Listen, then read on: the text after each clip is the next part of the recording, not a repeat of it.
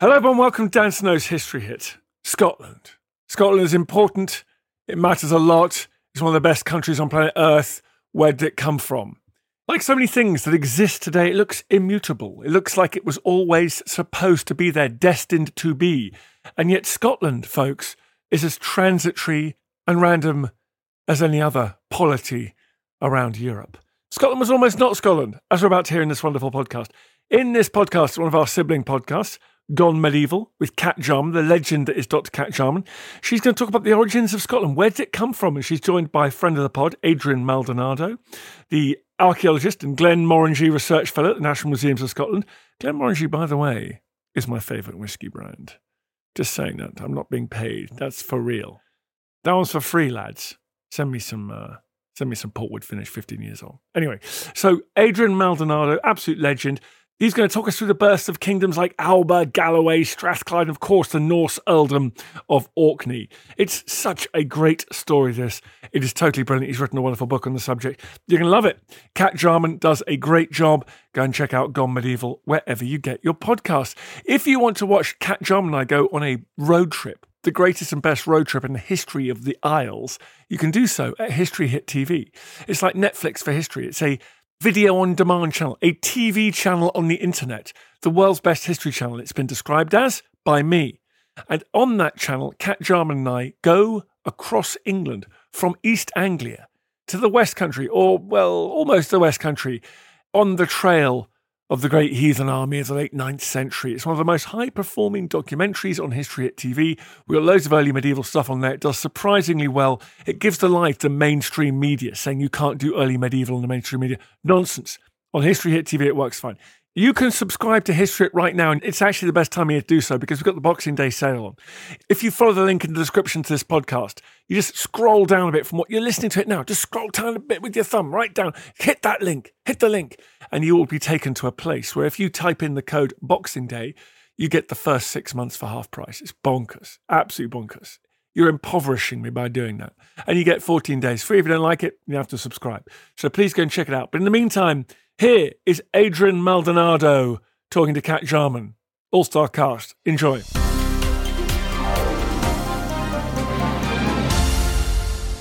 I'm really delighted to be joined today by Dr. Adrian Maldonado. Welcome to the podcast.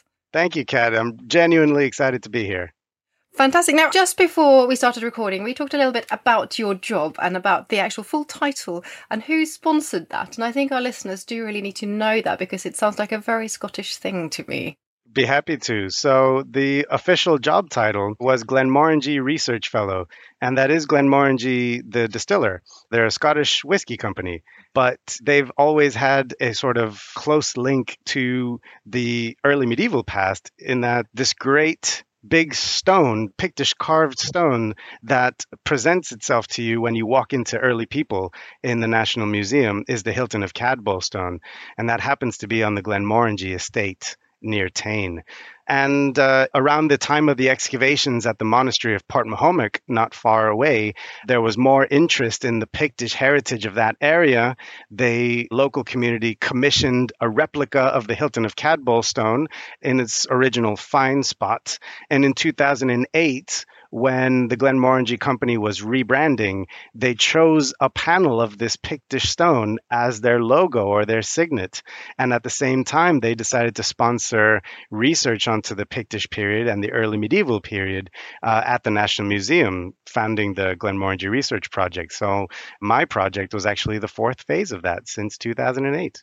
Oh, that's absolutely fantastic. So we'd love more of that, wouldn't we? That's really great. Now, I just wanted to ask, first of all, so your book, you're talking about this period's formation of Scotland, and you've called it The Crucible of Nations. Can you explain that title a little bit?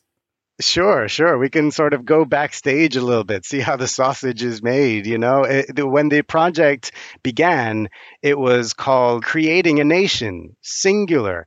And, you know, as soon as you start looking into Scotland, the entity at this period, the 9th to the 12th centuries, you realize very quickly Scotland, the entity, didn't exist at the beginning of that period. And by the end of that, in the 12th century, Scotland was just one of several kingdoms in northern Britain, in what we now call the modern nation of Scotland. North of the border, where it is now, you had fragments of the kingdom of Man and the Isles, which would become the lordship of the Isles later on. You have Murray, which is actually a separate kingdom in the north of Scotland, who were occasionally enemies with the kings of Scots themselves.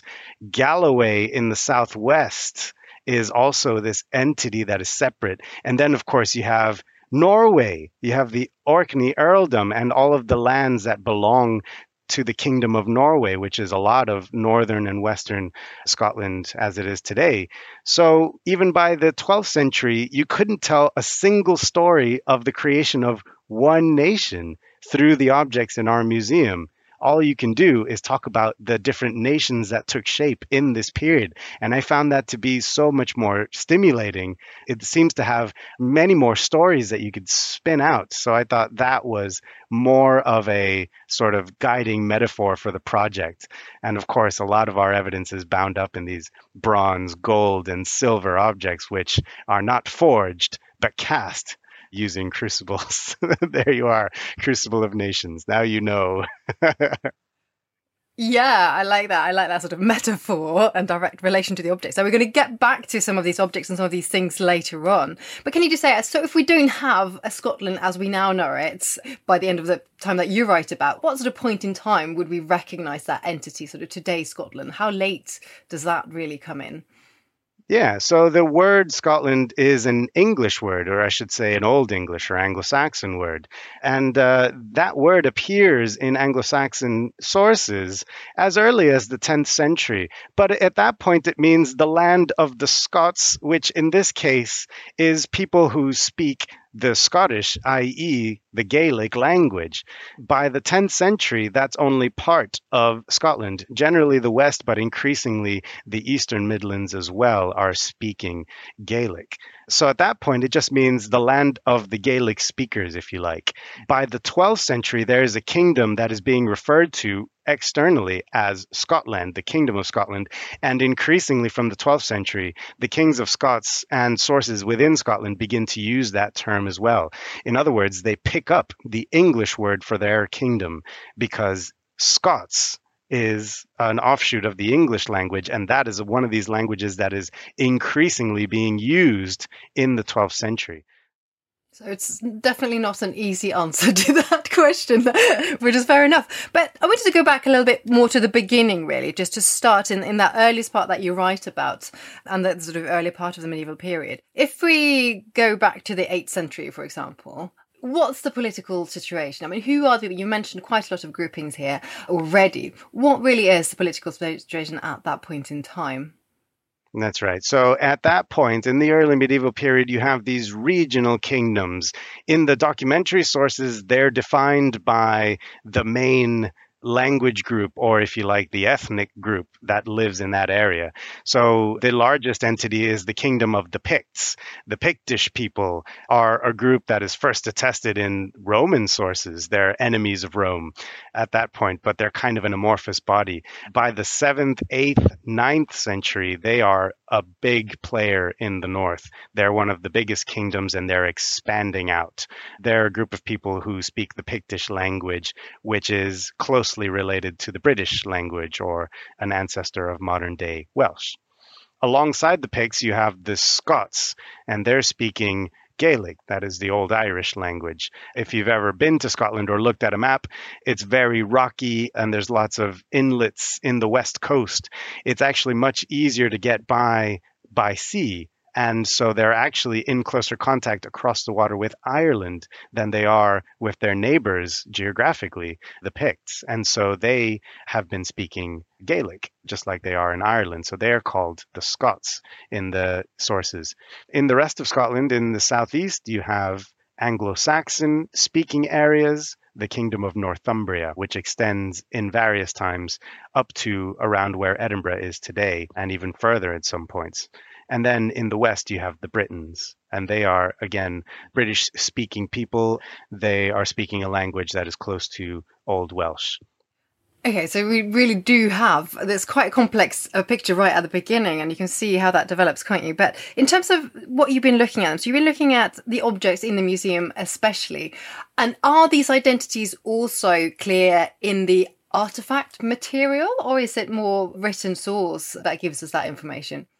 That's the interesting thing. Right off the bat, you see some things that are tied to certain areas, but in actual fact, the Picts, the Scots, and sometimes the Britons are using the same kinds of brooches, you know? So there are some categories of evidence which cross over these language boundaries and these political boundaries. And then there's some things like Pictish stones, which I've mentioned already, and Pictish symbols, which are usually found carved on those stones, which are specific to certain kingdoms, you know? So there are things that are locally specific to one area, and there's things that cross over these boundaries. It's just never as clear as you'd like.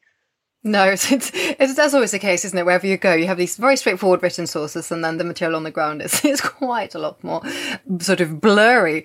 But talking then, if we're in the 8th century, of course, I have to ask you about the Vikings and the Viking raids and attacks. So this really begins then. The raids started in the late 8th century, and Scotland was quite, I'm using obviously the modern term today, it was quite heavily targeted by the Scandinavians. Can you say a little bit about what that looks like for Scotland in that very sort of early period of raiding activity? Absolutely. So the book kind of opens with this sort of a survey of these names and places, and it basically says we need to turn to the archaeology. You look at the archaeology and you have these great big Pictish stones, and the thing that kind of opens the Kingdom of Scots gallery in the museum is the Forteviot Arch, this great big monolithic stone with a large figure of a man in a toga with his lovely curled hair, huge mustache, you know, dramatic. And there's 3 lesser figures and a cross in the middle. This seems to be the arch for a large stone church, maybe a palace. And we know it was found at Forteviot, where there is a mention of a palace in the 9th century. So Forteviot is this very important place. It's the residence of the kings of the Picts. And this stone and the other carved stones around it, you look at them and you say, these are people who are definitely on top of their game, you know? But then what happens? In 793, the raid on Lindisfarne, so they're going straight to the center of the church in Northumbria. And 2 years later, 795, there's a raid on Iona, the most important monastery for both the Scottish and the Pictish kingdom by this point. You know, so they're going straight to the heart. They're going right to where it hurts. It means that the Vikings kind of know what's up. They know where to go. They have informants. And, you know, there's a sense that they're not just some sort of uncontacted alien race, that they are doing something that is political from the start. You know, you could say maybe they've gone to these places because they've heard that's where the most money is. But I think it's a little bit more than that. I think it's that they're going to these places because that is where it'll have the most impact. And certainly within a couple of generations, you know, the kings of the Picts are struggling to hold on to power. At the beginning of the Viking Age, they held territory all across much of what is Scotland now. And by the middle of the 9th century, they're struggling to hold on to their bit of power in the northeast of Scotland. There are now Viking settlements, at least in the Hebrides, in the Northern Isles as well, and the Scots are losing grip on their power as well. So within the first 50 years of those Viking raids, it looks like politically Scotland is up for grabs. So that was basically a very effective strategy, I suppose, to go for those targets. We're not just looking at those sort of hit and run raids, getting something valuable and taking it back, which I think is often pictured as. But the one thing I wanted to ask about that is, what really do we have as evidence, apart from those written sources? We have those attacks are known about because they're written down. But sort of on the ground, in the archaeology, do we have much evidence for attacks on monasteries and churches? That's right. So we have this great seam of indirect evidence, which is so obvious when you look at it all together. And that's the evidence of relics, reliquaries, shrines that are chopped up into fragments, ripped apart sometimes, and remade into things like brooches and pins. And we find them in Viking graves. We find them in Viking graves in Scotland and Ireland, as well as back in the homelands, if you like, in Scandinavia. And there's hundreds of them. So there is the sense that a lot of sacred material was being chopped up and reused in this fashion. So that seems to be clear evidence for raids. On the ground in Scotland, there's been several monasteries and several of these monasteries with recorded raids that have been excavated pretty well over the last few decades. And only at one, at Port Mahomack in the northeast of Scotland, in the Pictish Kingdom, is there any evidence for a catastrophic burning event and 2 skulls with blade wounds, all of it radiocarbon dated to this period. In fact, it was such a great sort of archaeological project over 20 years, led by Martin Carver, formerly of the University of York, that they were able to refine their radiocarbon dates to a single generation for this burning event. It was around 780 to 810 or 820, so they can narrow it down to the very beginning of the Viking Age. And Port Mahomack was never documented. It doesn't show up in any of the Irish sources. So we only know that there was a catastrophic burning event there from the archaeology. But it's an outlier because it's the only one of these monasteries, documented or otherwise, that has anything like that clear evidence for a big burning event. Now, that doesn't mean that it was a Viking raid, of course. Other people were committing violence and atrocities, even against monasteries. We have that well documented in Ireland from the late 8th century, especially, and I'm sure Scotland is no exception. But in terms of the archaeology of a raid, Port Mahomack seems to be it. So there's a question there about what was the usual way that a monastery was attacked.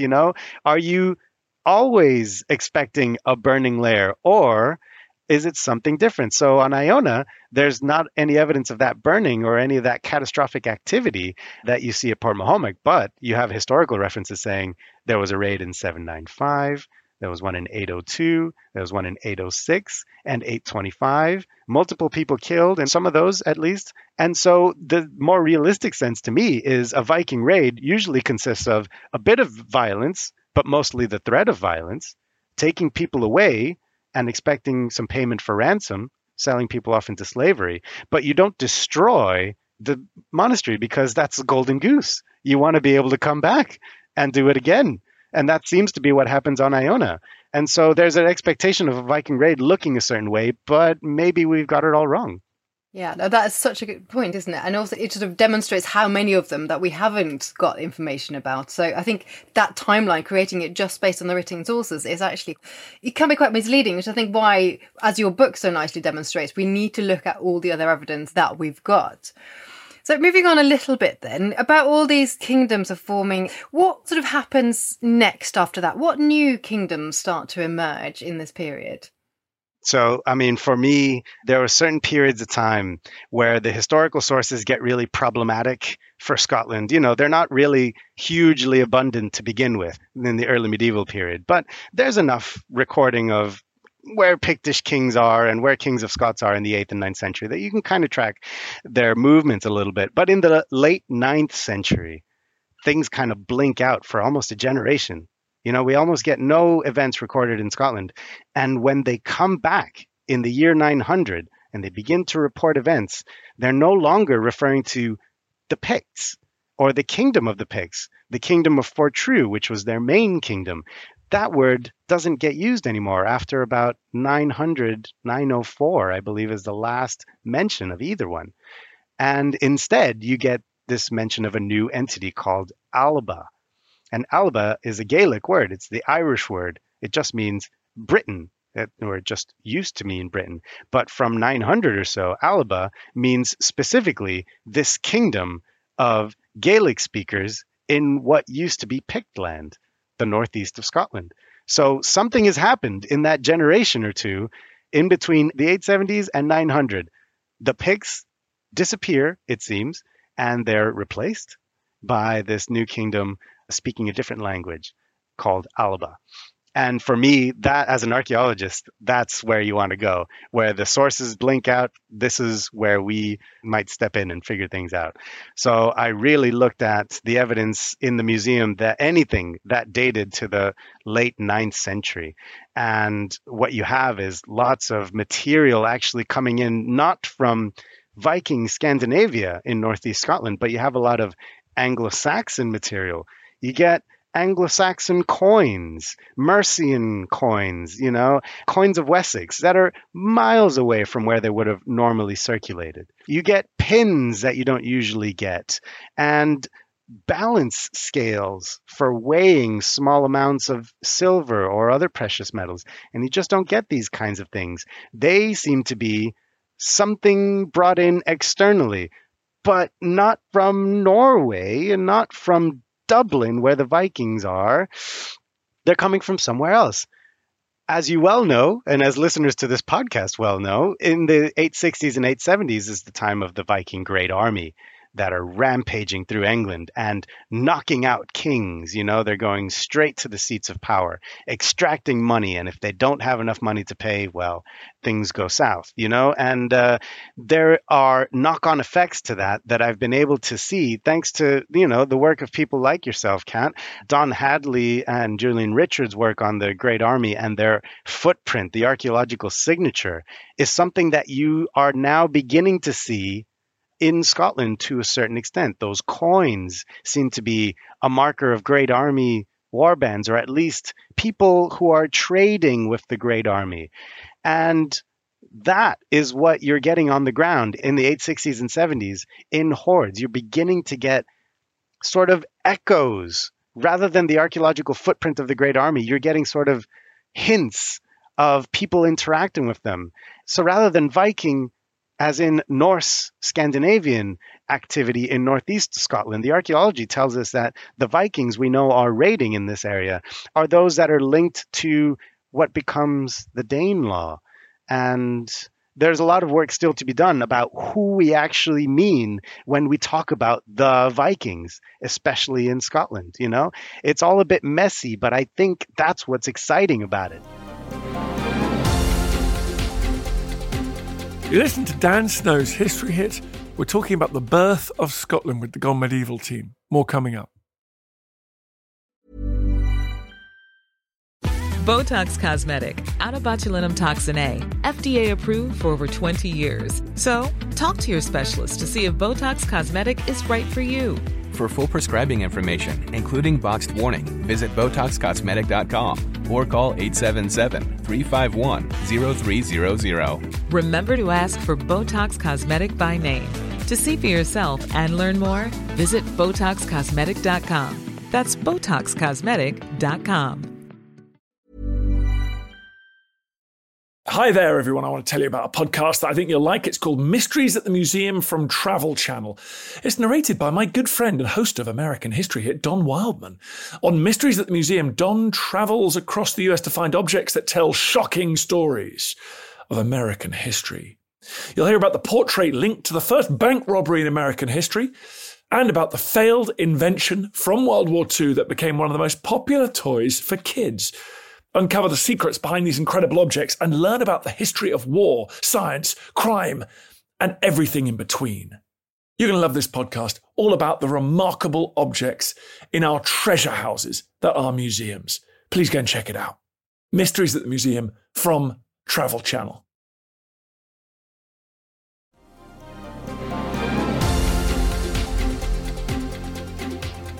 What you're talking about with all this with the Great Army, that stuff that happens in the 870s, there's that point where that Great Army sort of stops as an entity, isn't it? And then these people who are associated with it, we don't quite know what happens to them. And we're talking, thousands of people, and we know some of them settle, some of them go north, some of them go all over the place. And so to trace that with the objects and the artifacts, I think is absolutely brilliant. So I was so happy to see that. And I also have to point out, I did spot in your book a bead, a very particular carnelian bead.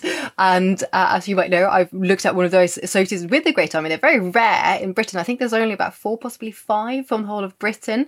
And in my book, River Kings, I traced that back. And that's very strictly associated, I think, with this group. So the fact that you've got one too, I believe, is quite a nice little link.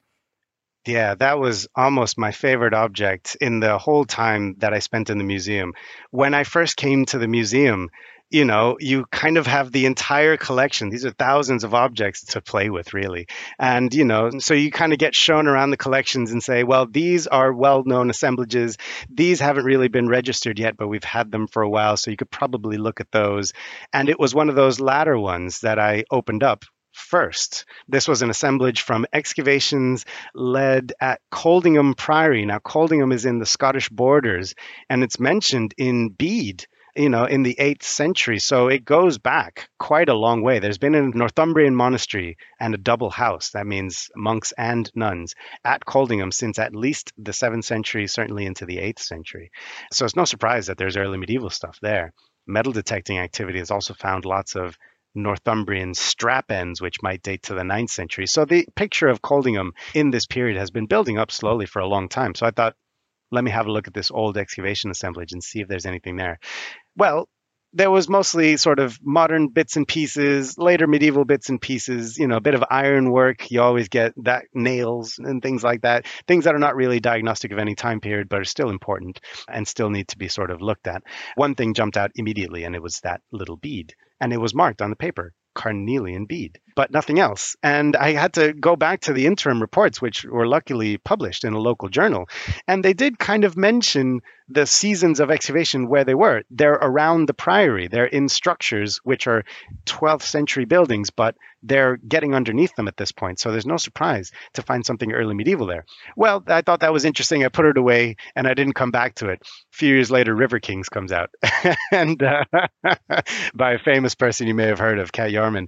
And the issue of this carnelian bead, the importance of that carnelian bead and all of the international links that it sort of carries within it, from maybe as far as India or the Indian Ocean area, it tells us that the trade routes in this area are not just expanding out to the North Atlantic and into Britain and Ireland, but very crucially and probably more importantly, expanding out east where the silver eventually is coming from, which is such an iconic part of the Viking Age. And so this carnelian bead, potentially, if it comes from that time, it's effectively unstratified, unfortunately. But as you said, it's one of only 5 known from anywhere in Britain. And all of the other sites that they have been found are associated with Viking settlements or Viking activity. So at Coldingham, there, potentially, you have an unrecorded, maybe a stopover or some link with that great army. And if you go back to episode 1, I believe, of this very podcast, there's this great update on fieldwork, finding more and more evidence of the great army pushing further inland up those river systems. So I think there's a lot more work to be done in the Scottish borders. There's more Viking Age there than people have ever realized. I think that's so absolutely fantastic. And I just love the fact that we can have all these objects, these things that have been lying around for, decades in some cases. And actually it's now that we can put them together and actually answer some of these blanks that you were saying earlier on, that this period really is a big blank and we don't know from the sources what's happening. So it just shows how important the archaeology is, really. Just to pick up on something you said there about these international connections, and you mentioned earlier as well, this idea that really is the water routes and it's that transport around to Ireland and the Irish Sea region is really, really important. And I think, especially for those of us who are based down in southwest England and, we sort of feel like the north is very, very remote and very inaccessible. But that's really not the case, is it? I mean, this is very connected to so many places. It's actually a bit like a sort of central hub in some ways, isn't it? That's absolutely right. I mean, the more you look at the archaeology, the more that you see that everything is linked together over great distances and never more than in the Viking Age. In the Roman period, you wouldn't bat an eye to see things from Algeria showing up in Scotland because they have these roads and these shipping lanes and all of the infrastructure to take these things across great distances. No problem. But for hundreds of years in Scotland, you don't get anything close to that. You get the occasional exotic imports, but nothing along those lines of sort of regular trade, if you like, or regular shipments of material coming in from far off lands. Only in very short blips of time do you get that in Scotland. in the Viking Age, you begin to get very exotic things. That carnelian bead from Coldingham is just one example. The most iconic example is, of course, these coins minted in the Islamic caliphates. And we have these Durham silver coins in Scotland that are minted as far as modern day Uzbekistan in Central Asia, making their way across these riverine routes up through the Baltic and via Scandinavia, eventually coming to Scotland. To get a coin like that intact, all the way from Uzbekistan to the Isle of Skye, where one of these is found in one of the Hebridean Islands on the west coast of Scotland, is a mind-blowing thing. But we have several of these Durham coins now from the almost invariably the northern and western seaways. So these are where those international shipments of material are being brought to Scotland. If you live on the water and you have a good harbor at this time, you are kind of on top of the world, and in this couple of 100 years, the islands of Orkney, the islands of Shetland, and the Hebrides on the west coast, and even the islands of the Clyde Firth, inland close to Glasgow, these places begin to show a kind of wealth that they haven't experienced at that point in history for a very long time. They become central rather than peripheral. If you are on the coastline on a good harbor in Orkney, you are at the center. Certainly by the 10th century, you're at the center of an international sort of motorway system that stretches to the Baltic and to Central Asia in one direction, to Scandinavia, to the North Atlantic, which is now being colonized and settled by the Scandinavians by that time, off to the north and to the New World, and then down south to the Irish Sea, where the silver coins of the Anglo-Saxon kingdom and the silver arm rings being minted by the Kingdom of Dublin are all swimming together, So if you live on one of these Scottish islands, you're actually at the center rather than at the periphery of these major transnational routeways.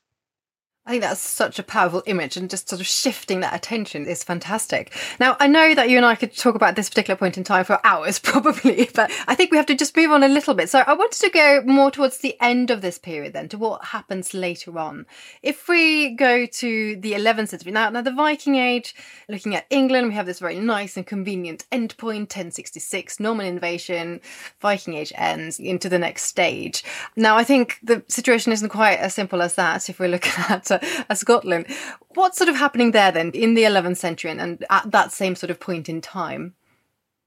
This was, for me, one of the most exciting parts of the research. One of the things I started looking at almost right away, because again, as an archaeologist, I was actually drawn to these periods where there are fewer historical sources or less reliable historical sources. And the 11th century has been called by very good archaeologists the darkest of the dark ages. For Scotland, the sources that we have are quite unreliable. They're a little bit late and they cover this time period, but they were written later on by the winners, and so a lot is left out and a lot is tidied up in those sources. So the 11th century seems to be forgotten.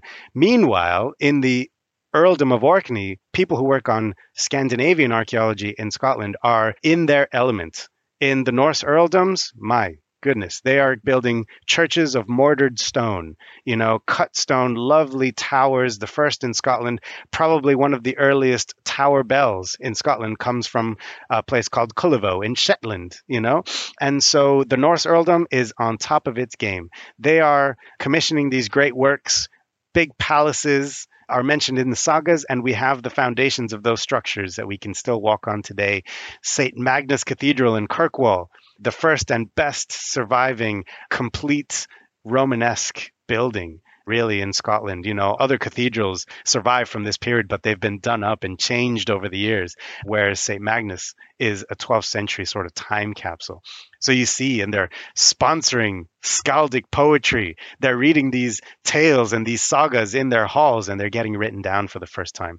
So if you study Scandinavian Scotland, great, loads of material. And for everyone else, it's really the case of, well, there's the Norman conquest going on further south, and that kind of sucks all the oxygen out of the room. There's this great volume called The Archaeology of the 11th Century, and every chapter is about the Norman conquest, And there's one chapter about Scotland specifically, which is great.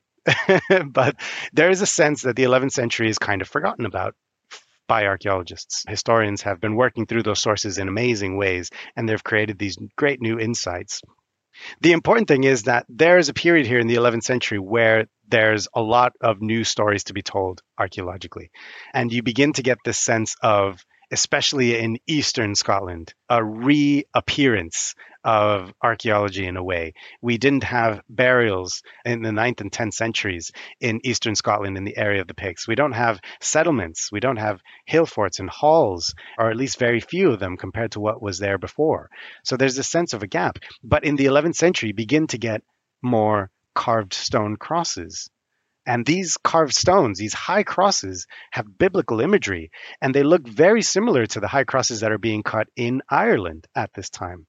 And of course, Alba is an Irish speaking, I should say Gaelic speaking. So Gaeldom as a whole extends into Ireland and Scotland at this point. So there's no surprise that they're carving Irish looking crosses. But we tend not to really study them because people who study carved stones tend to study these Pictish carved stones, which are more famous and more abundant. And the later ones are kind of difficult to date and problematic. So they've been understudied. You begin to get the first coin hoards. While we have all these great silver hoards deposited from Galloway and the Galloway hoard around 900, the Scale hoard in Orkney, the heaviest by silver weight hoard in Scotland and almost anywhere, is deposited in Orkney in the middle of the 10th century. In Alba, in eastern Scotland, there's none of that activity. There's no silver hoards. And so the 10th century is kind of a blip archaeologically there. In the 11th century, you begin to get the first silver hoards again. And what do they consist of? Coins of Canute, minted probably in London. So you're getting these coins of Canute in some places, and you're getting coins now minted in Dublin, in other places. And sometimes they're cheek by jowl. Sometimes you get coins of both in the same area, for instance. And so you get a sense of these people in Alba and eastern Scotland kind of in a position now to play both sides. They are cultivating relationships with the Orkney earldoms. The kings of Scots are cultivating relationships with the Orkney earldoms at the same time as they are sort of cultivating relationships with their co-language speakers in Ireland, as well as playing, sometimes invading, sometimes accepting exiles of the Anglo-Saxon and increasingly the Anglo-Danish kingdoms down south. So you get a sense of Alba kind of biding its time and becoming more powerful by kind of playing both sides, or all three sides, really. And I think there's a lot more interesting stories to tell there, but the 11th century has more to say artifactually than people realized before. I think that brings it back quite nicely to what you were saying about the beginning, actually, as well, about the title for the book, this idea of a crucible, things sort of happening and this as a sort of melting pot. So you have so many different elements sort of all coming together and all those contacts and networks. I think that sort of illustrates that really beautifully, doesn't it? But we're going to have to sort of finish off a bit. But what's missing now? What, obviously you've got to the end of that project, you've written the book, but that's never the end of it, is there? What else is there? If you were going to be given, if there's some other distillery was going to come along and give you another 3 years worth, what is the next step? What else should we find out about? There's so many ways you could go. One thing that I'm really interested in that I've been pursuing for a couple of years now is, I've looked at the artifacts, and the artifacts have all this evidence of blending of influences, of coming together of Irish and Scandinavian motifs into one object and that kind of thing. And you have all these hyphenated terms for this period. You have Hiberno-Norse objects, you have Anglo-Scandinavian objects, but none of those terms actually includes Scotland. If you think about it, Hiberno and Norse, Irish and Scandinavian characterizes much of what is now Scotland. Anglo-Danish, Anglo-Scandinavian, again, kind of doesn't leave any evidence, any space for that big chunk in between. So the artifactual things, they take you to a certain point where you see a lot of influences coming together, but the movement of people is what's really going to bring that home. And there's been only very few isotope analysis done on Viking burials, that is, burials with grave goods. What I'd like to do a lot more of, though, is take that sort of a full set of a population from the 9th to the 12th centuries, with grave goods or not, and subject them to the same kind of techniques. We tend to focus on very few and very special and different burials when we test them for DNA and isotopes, because we assume that those probably have good evidence of being migrants. And so let's see if they have evidence of being migrants. So we test them. But we don't often test everybody else. So how would you know who lived there before and who stayed there after? I would hope that more DNA and more isotope analysis was done across the board. And then we can truly begin to map out who is moving and where. And where that has been done, the evidence is so interesting. So you have clear evidence of people coming in, according to isotopes, from Scandinavia. A lot of your work has focused on this, of course. And in addition to that, we have a lot of evidence for people of non-Scandinavian descent, or at least according to their isotopes, not born and raised in Scandinavia, who ended up being buried in Viking fashion. And invariably in Scotland so far, it's been women or people buried as women in the female costume of the time that have had isotopes whose signal is insular, that is British, Scottish, Irish, English. Basically, there are women who are insular, dressed as Vikings, and men who are probably from Scandinavia in these early Viking Age cemeteries. Is that a pattern that holds up throughout the entire Viking Age? Are we getting a sense of, men moving around more than women? Not really. The women who have been tested so far are insular, but they are not local. They're moving around as well. So they're buried on Orkney and Lewis, the people who have been tested so far, but they are not from Orkney or Lewis. So everyone's moving around at this time.